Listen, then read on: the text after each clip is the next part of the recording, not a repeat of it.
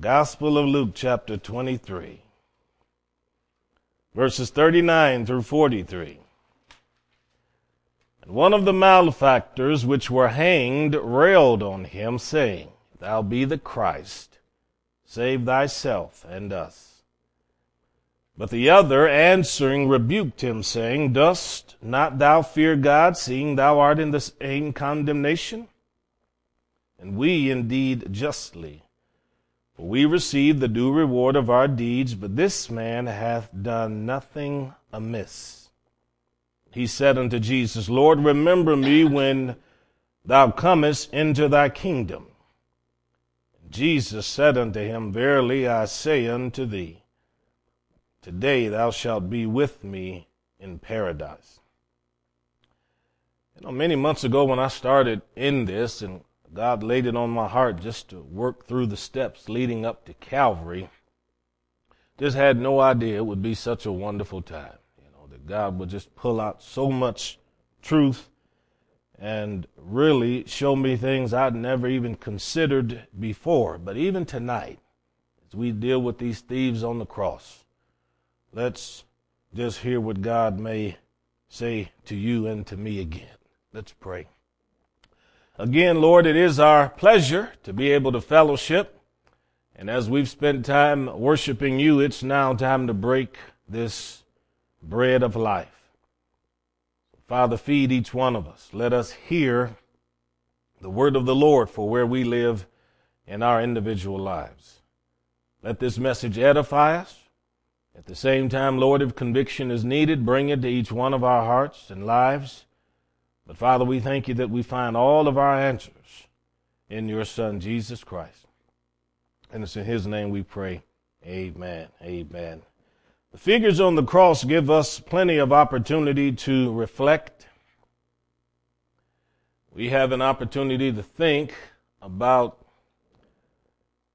how it is that we have ended up in some of the predicaments we've been in. In fact, when you look at something like this, I realize that it provides us an opportunity to look back and think, if we could do things over, what would we do over? These two thieves hanging on the cross with Jesus, I'm sure that as they're moments away from death, that comes to mind. How did I get here? How did I end up here on this cross being crucified? But if someone were to answer them, they certainly would have to point all the way back to their past and reveal to them that it was a series of decisions, bad decisions, that have brought them to where they are. If we make bad decisions, of course, we put ourselves in peril.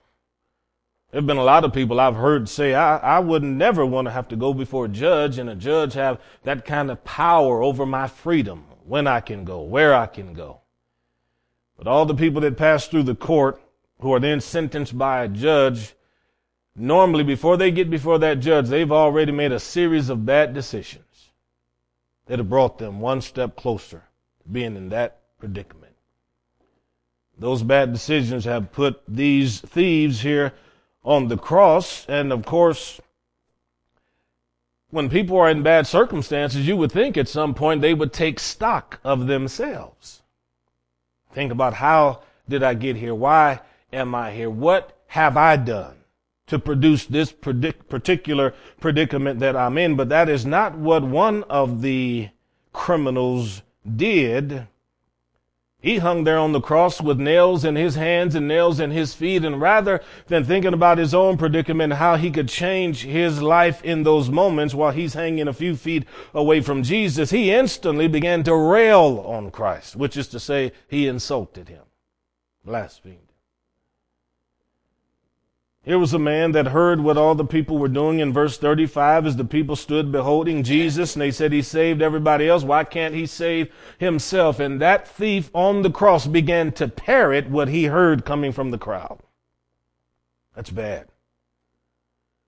To be in a situation where, as a criminal, you've been judged, found guilty, you're dealing with the penal aspect of your crime. You're hanging there about to die. And in your final breaths, you don't find opportunity to say, I'm sorry.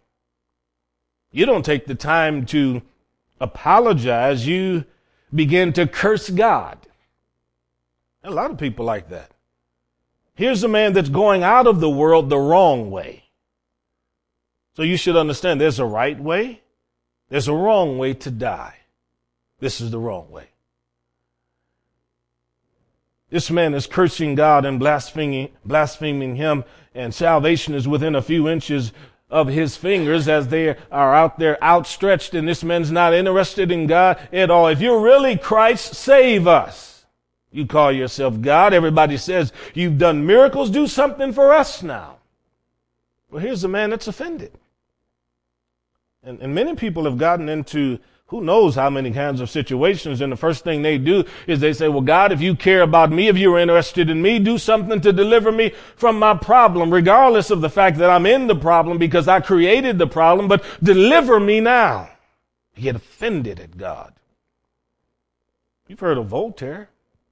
I've told you the story of how that man died. It was during the Enlightenment period. Supposedly a very brilliant man. Wise. And they were, in that era, trying to free themselves from the constraints of religion. To use their words, they were trying to liberate themselves from the superstitions of Christianity. So people could sculpt as they want and write as they want and say what they want about God without some fear of censure or going to jail. And this man hated God, and he said it verbally. He said it in writing. He told anybody he could get to listen to him how much he was displeased with God and didn't believe in religion at all. But it says toward the end of his life, as he was getting close to death, a few days, few hours from death, they said this man, he suddenly began to exhibit all these different personalities. One moment he'd be calling on God and calling on Jesus. And they said the next moment he'd be cursing God, and from his lips would come words that were terrible. Then that personality would change again, and he'd think he was God. He'd think he was the Christ. Then he'd change again and begin to curse God one more time.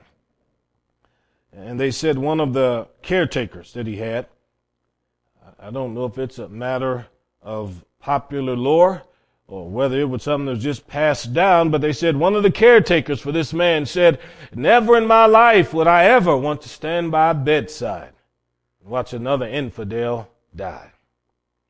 Here's a man died, and this man didn't care anything about God. You've probably seen John Hagee on television.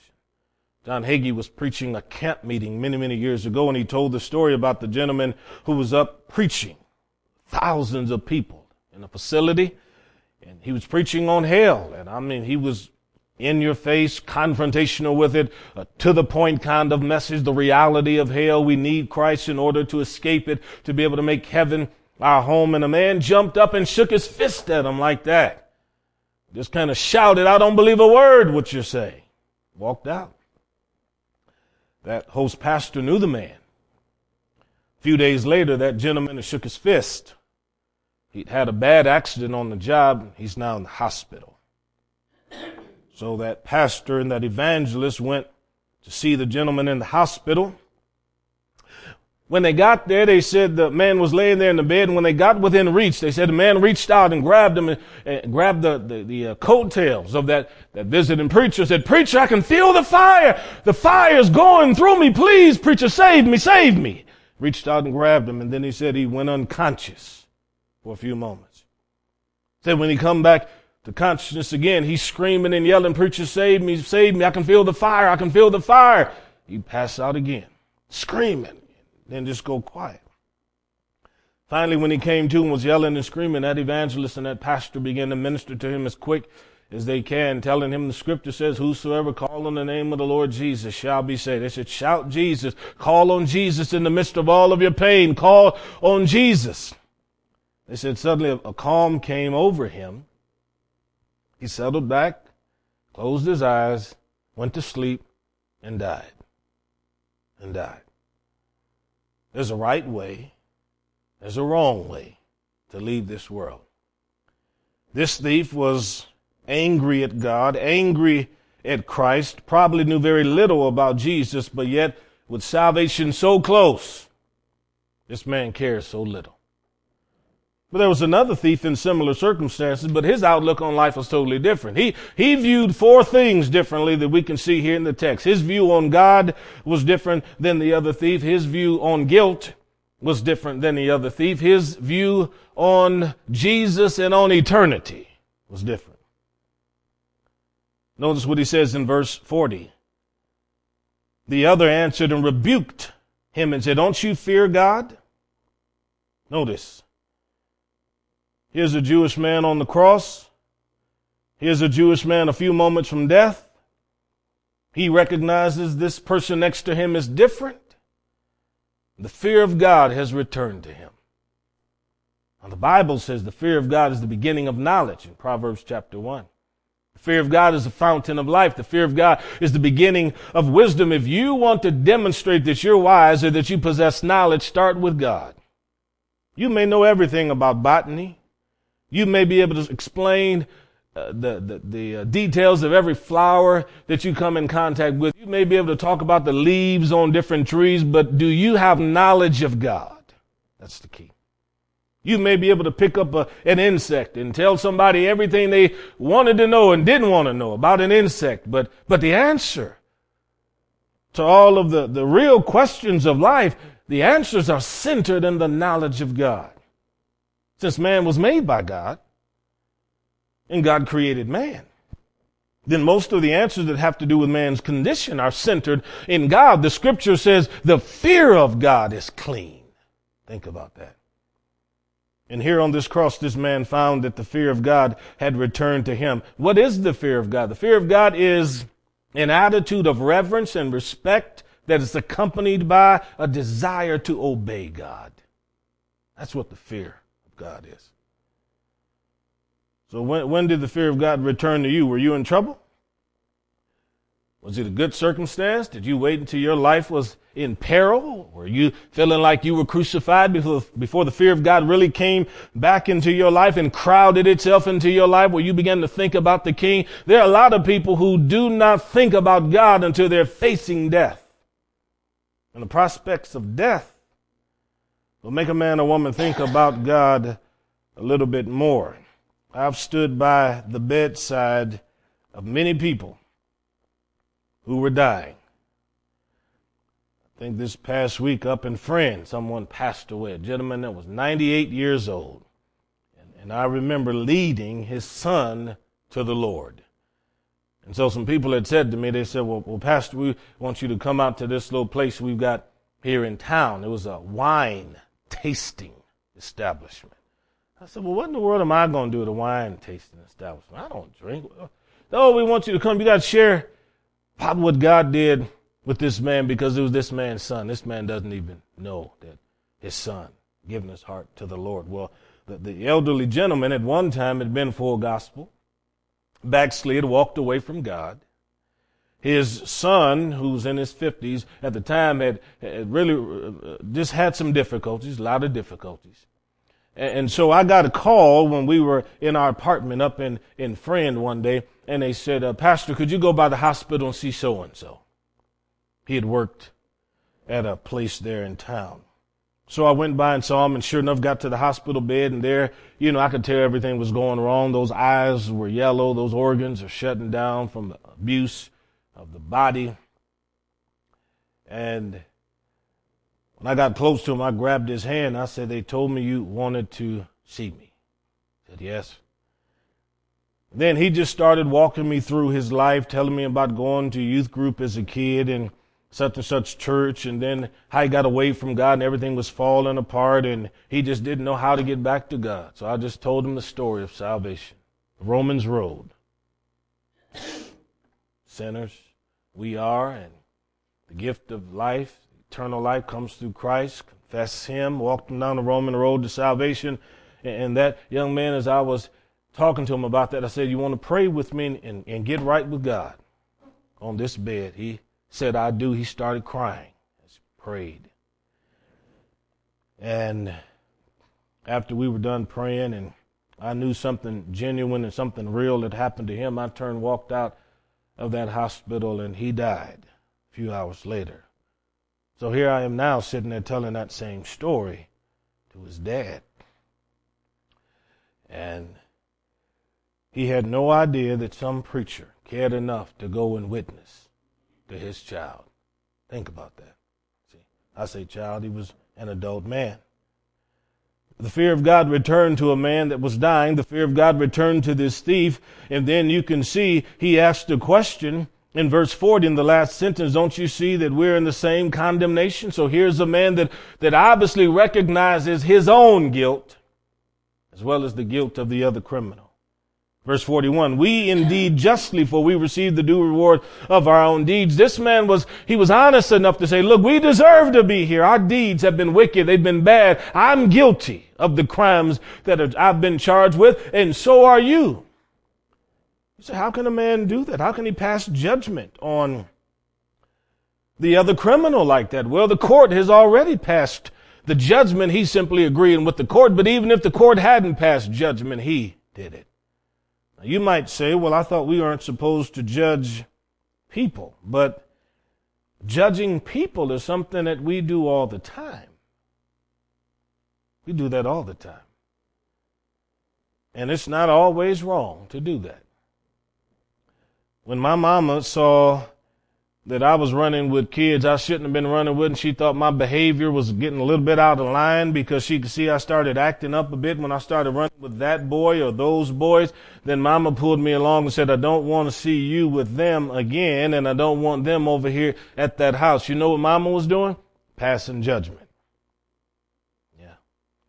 When a parent looks at their children and say, you know, you seem to do a whole lot better when you spend time with him or her rather than when you spend time with them. And you seem to be so much happier when you're with that person. That's the one I'd like to see you spend a little bit more time with if you're going to be going out playing and having a good time. What is mama doing? Passing judgment. You make judgment calls all the time. Nothing sinful about it. It's just a way of life. The point of it is preservation. But how many of us are able to pass the right kind of a judgment like this man and say, I'm guilty. I'm here because of me.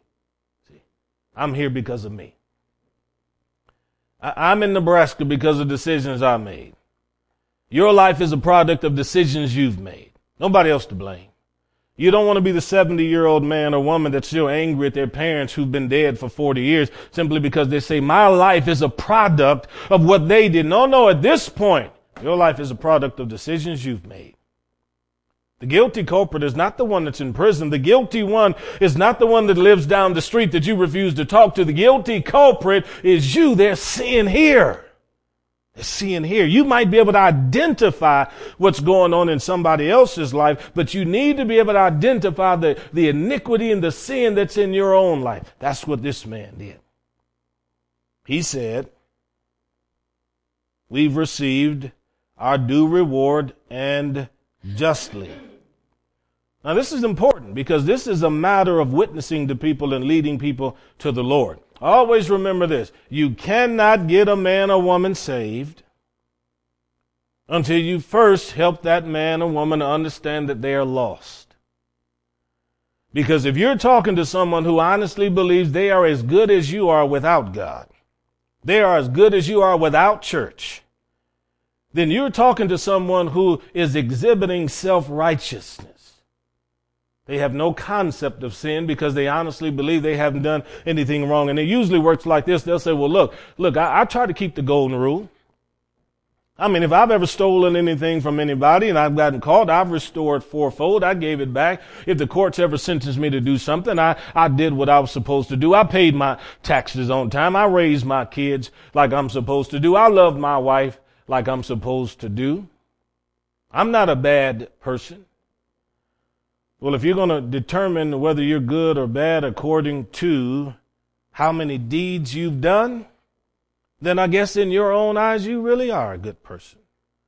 If somebody says, well, look, I'm as good as you are, Pastor Darrell, then you're nowhere. I am not the standard, neither are you. Are you as good as God is? Are you as holy as God is? That is the objective. That's the aim. If you're aiming down here to try to get to where I am, you're aiming nowhere. But if your target is God, you want to be like him, then the pressure's on. The pressure's on. But you can't get a man or woman saved until that man or woman first comes to know that they are lost. There's a Hollywood actor by the name of Kirk Cameron who really had a life-changing experience with the Lord Jesus Christ, and he's become a very, very outspoken witness for the King. But he and his friend, I forget his name, but they wrote a book one time talking about witnessing to people. And in that book, they tell this story about how the other gentleman, he called one time to the airlines. He wanted to get a ticket. And so he had the lady on the other line, and he's talking about, what day he wants to fly, what time he wants to fly.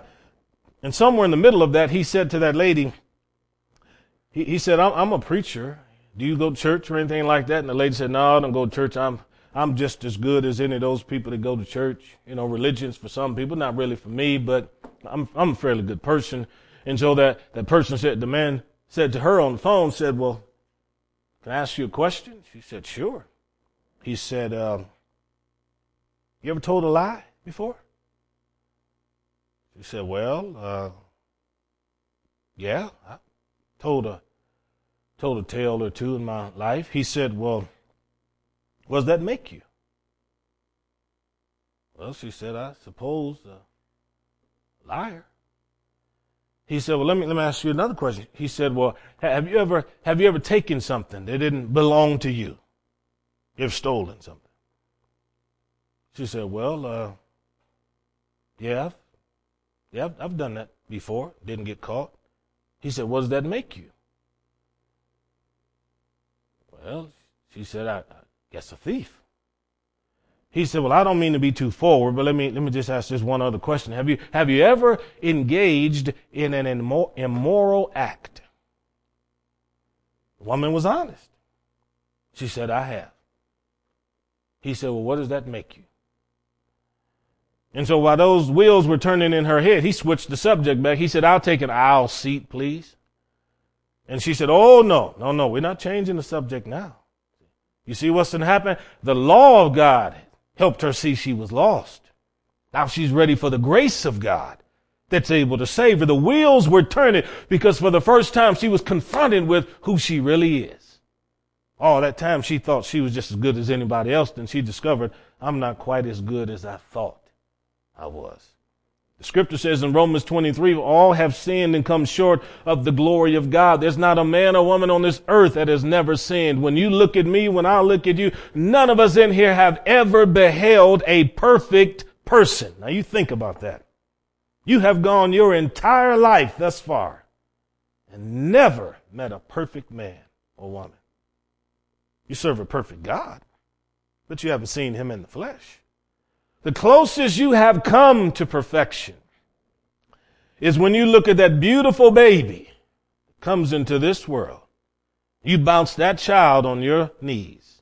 You hold that baby in your arms. That baby is stained with original sin, but is not guilty of actual sin because it hadn't committed any crime against God or man. That's the closest you're going to come in this lifetime. All have sinned and come short of the glory of God. This man says, we have justly received for the deeds that we have done. It's not about the number of good deeds or bad deeds that you've done. If we started counting how many things we have done to help people, I'm sure that a lot of you in here have done a lot to help a whole lot of people. Yeah. And if that was the basis, you'd make it to heaven on that alone. If I thought making cakes could get me into heaven, I'd make some big cakes for you folks. I'm telling you. Make a lot of them too. Yeah. If I really thought, I've told you this before, if I thought that just baptizing somebody in water would automatically lead to their salvation, I'm telling you, I'd baptize everybody in this county. They'd be driving by and I'd hit them with a hose. I'm telling you, in the middle of the night, I'd grab a handful of you and we'd go to somebody's house and we'd abduct them in the middle of the night and carry them down to the river. And whether they want to be dunked or not, we just take them down in that water and hold them down and bring them up. They might come out yelling and cussing and screaming about how they hate it, but I'll say, it doesn't matter, you're saved now. If I thought water could save somebody, but folks, it's not what you do and how many times you do it, it's what he did, and he did it once. Once and for all. Once and for all. Well, let's look further at this.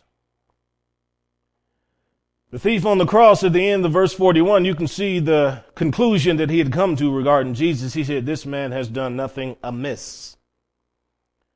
Now that's an interesting statement. 3 people hanging on the cross, all of them have been condemned to die. One of them comes to the conclusion that one of us should not be up here. This man is innocent.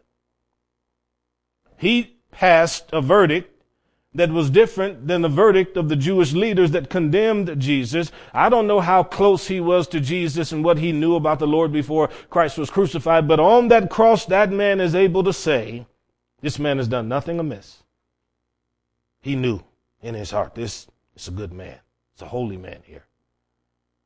Now we should be able to say that also about Christ. He's the spotless Lamb of God that takes away the sin of the world. He's the Lamb of God slain from the foundation of the world. He's the Lamb without blemish. He's the one who knew no sin but became sin so that we could become the righteousness of God. He's the one that bore our sins on the tree.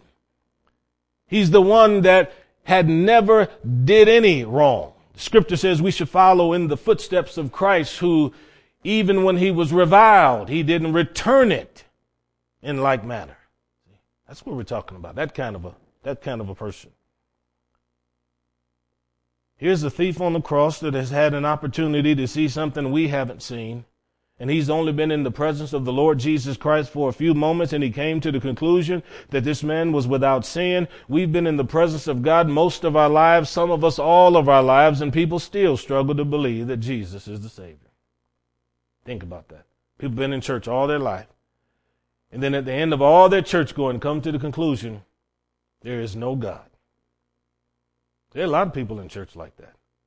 But I'm telling you, in a place like that, if you can spend time in the presence of God, where the truth of God is, and come to the conclusion that there is no God, I'm telling you, there really was no presence of God in that place.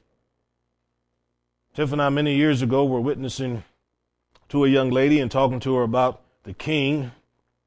And she was a Sunday school teacher at a fairly large church in a small town. And we just happened to ask her just in passing, said, do you believe that Jesus lived without sin? Here's the teenage Sunday school teacher here. This is the one teaching people's kids all around that particular small town. Here's what she said to us. Well, everybody sins once. We're talking about Jesus. Everybody sins once. Think about that. Here's somebody says they're a Christian and honestly believe that the one who's able to take away sins is the one who sinned also. If he had sinned and did sin, he could not remove sin. He cannot cleanse us of sin. Thief said this man has done nothing amiss, but then notice what he says in verse 42 concerning Jesus again. Lord, remember me when you enter or come into your kingdom. This gentleman had begun to think about what life would be like on the other side of his final breath. He didn't like what he saw. It was a frightful vision. This man is hanging there on the cross, listening to the other thief saying things about Jesus, and he hears Jesus on the cross saying, Father, forgive them. They don't know what they're doing. He's talking like he's got a personal relationship with the Heavenly Father. He's acting, of course, like he's God in the flesh hanging on the cross. And this thief is over there. The fear of God is returning him because he's been thinking about the fact that when I die, I am in trouble. I'm in trouble. And in that desperation, having come to the conclusion that Jesus truly is the Savior, this man says, Lord, remember me when you enter into your kingdom. He obviously believes this King of the Jews has a kingdom and that there's another world out there that's beyond this flesh and bone body that we see. Why is it so few other people know that? You talk to people, they say, well, all there is this body, and then you die and you lay down in the grave, and that's the end of it all. Nothing else exists. That's not what this man here said. Lord, remember me when you come into your kingdom. Father, think about me. Jesus, think about me. We've all prayed that before. Lord, don't forget about me down here in my circumstance. You see what I'm going through. Please, please, don't forget about me. And I love Jesus' reply. He said, verily I say unto you today, you'll be with me in paradise. He gives that man confidence on the cross. And sure enough, when that man passed away, where do you think he went? Paradise. Now he's having this conversation with Jesus. There's a crowd of people standing around the cross, and imagine these folks are yelling and shouting and screaming, and in the midst of all that yelling, there's this personal, private conversation going on between these two. And when that man died, and when this man over here died, and when Jesus died, do you know that crowd, they probably stood there and applauded and clapped because they thought everybody was getting exactly what they deserved. Capital punishment for a capital crime. They were thieves and murderers. They got what they deserved. And there's no way on this earth heaven would ever receive somebody like that. But Jesus said to this man, this day you'll be with me in paradise. He's saying to this man that heaven is not going to exclude you, a bad man, even though you've done a lot of bad deeds. You've repented. Heaven wasn't too good a place for a bad man that's done a whole lot of bad deeds. And I wonder what that was like when he made it, Just, what must that have been like when he got there and realized he's in the presence of God, and he's walking around, and he might have run into a few people, and they probably looked at him. You? Of all people, you made it? You never even was baptized. You scoundrel, you. Of course, they'll be in heaven. They won't say that, But the shock and surprise of it all. But here's the idea, though. I don't doubt that when we get to heaven, there'll be a whole lot of people that made it there. We had no idea was talking to God in their final breath. We didn't hear it. We wasn't paying attention. Yeah. Yep. We've seen that happen in the final moments of people's lives. I've seen people that I honestly thought if I just looked at what they did in life and the stories I heard of people they hurt, there's no way on this earth heaven would receive him or her. And then standing there with them somewhat immobile, paralyzed, unable to talk, but able to blink. I preached the gospel to them standing at the foot of the bed, and I could see those eyes watering up, even though the rest of that body can't move. And then I'd say something like this at the end of my little 5 or 7 minute sermon. If you understood everything I just said, please blink twice. They blinked. I said, if you really want Jesus Christ to save you now in the midst of your sin, I'm telling there'd be folks out in the hospital hallway cursing and screaming because they hate the person so much. And I'm in there preaching the gospel to them. And then they come to know who Jesus Christ is and then end up dead. Have the funeral, and there are people absolutely relieved that that person is no longer breathing the air on planet Earth, and have a hard time believing somebody like that could be received into glory. Today, you shall be with me in paradise. You want to talk about grace? That's what grace is. That's grace. Somebody repents. Somebody is sorry for what they've done. Somebody has lived a life that's terrible, but they come to realize that in the light of Jesus Christ, they can find forgiveness. And it happens. So, in conclusion, I can tell you this. God wants us to be like this good thief on the cross that repented and walked with the King. But then at the same time, God wants us to understand that we have a God that has done no wrong. No wrong. I promise you there's no man or woman that missed heaven and made hell shouldn't be there. God's not unjust. The Bible says God's not unjust, unrighteous, to forget your labor of love. You say, Pastor, all over this world, there are people that never heard the name of the Lord Jesus Christ? And what about the innocent native in the jungles of South America? What about the innocent native running around half naked in Africa? What about the innocent native that's a cannibal over in Papua New Guinea? What about the innocent native in Norway or Denmark? What about them? Well, according to Romans 3, we've got to change the way we describe people, first of all. There is no innocent native in Africa. There is no innocent native in South America. Romans 3 says we all have sinned and come short of the glory of God. So ask the question, what about the guilty one and so and so? People before Christ, they weren't missing heaven because they'd never heard the name of Jesus. Romans chapter 1 says people were being rejected because they rejected God. They rejected God. See? And all over this earth today, this is why Jesus said, go and to preach the gospel to everybody and let people know about the King, because there are a lot of people who can come to know him in their final moments. Got to let people know. Don't ever take for granted anybody is born again. Just talk to people. You find out where they are just from casual conversation. Last thing I'll tell you, I asked a person one time, we were down, I think I had to do a FCA meeting down in Kansas one time. And I forget which church, I know where I was at. I was in a Methodist church. I won't name the town. Big, huge place. So I get there, all these kids there. And I asked one of the hosts of that meeting there. I said to the lady, I said, are you born again? So I said to her, are you born again? And the lady, she looked at me, she said, well, I'm the secretary of the church. I said, well, that's an honorable job to have, but are you saved? Because you can be secretary of a church and not be a Christian. It can just be a job. Well, she you know, in the farming vernacular, she looked at me like a calf looking at a new gate. Just kind of, what is he talking about? So I just quickly had to explain it to her as I was talking to the kids in that meeting. But here's the point, folks: don't ever take for granted that somebody knows just because they're attached to a church. Yep. Let's stand.